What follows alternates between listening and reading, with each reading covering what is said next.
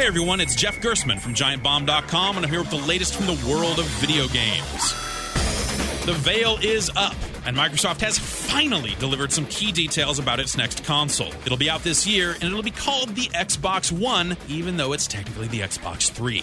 Most of the details relate to how you'll be able to plug your cable box right into the console and use it as a voice-activated pass-through. So you can say, Xbox, watch football, or whatever it is you're into. Man, as the dominant species of life on Earth, will be extinct within a year. On the game side, we'll have to wait a few weeks to hear more, but the console has a lightly redesigned controller that felt pretty good, and an updated Kinect camera, which is now included and required to make the console operate, and it'll supposedly work better for tall people. Sounds like you'll also have to connect to the internet at least once a day in order to keep playing your games, too? Xbox!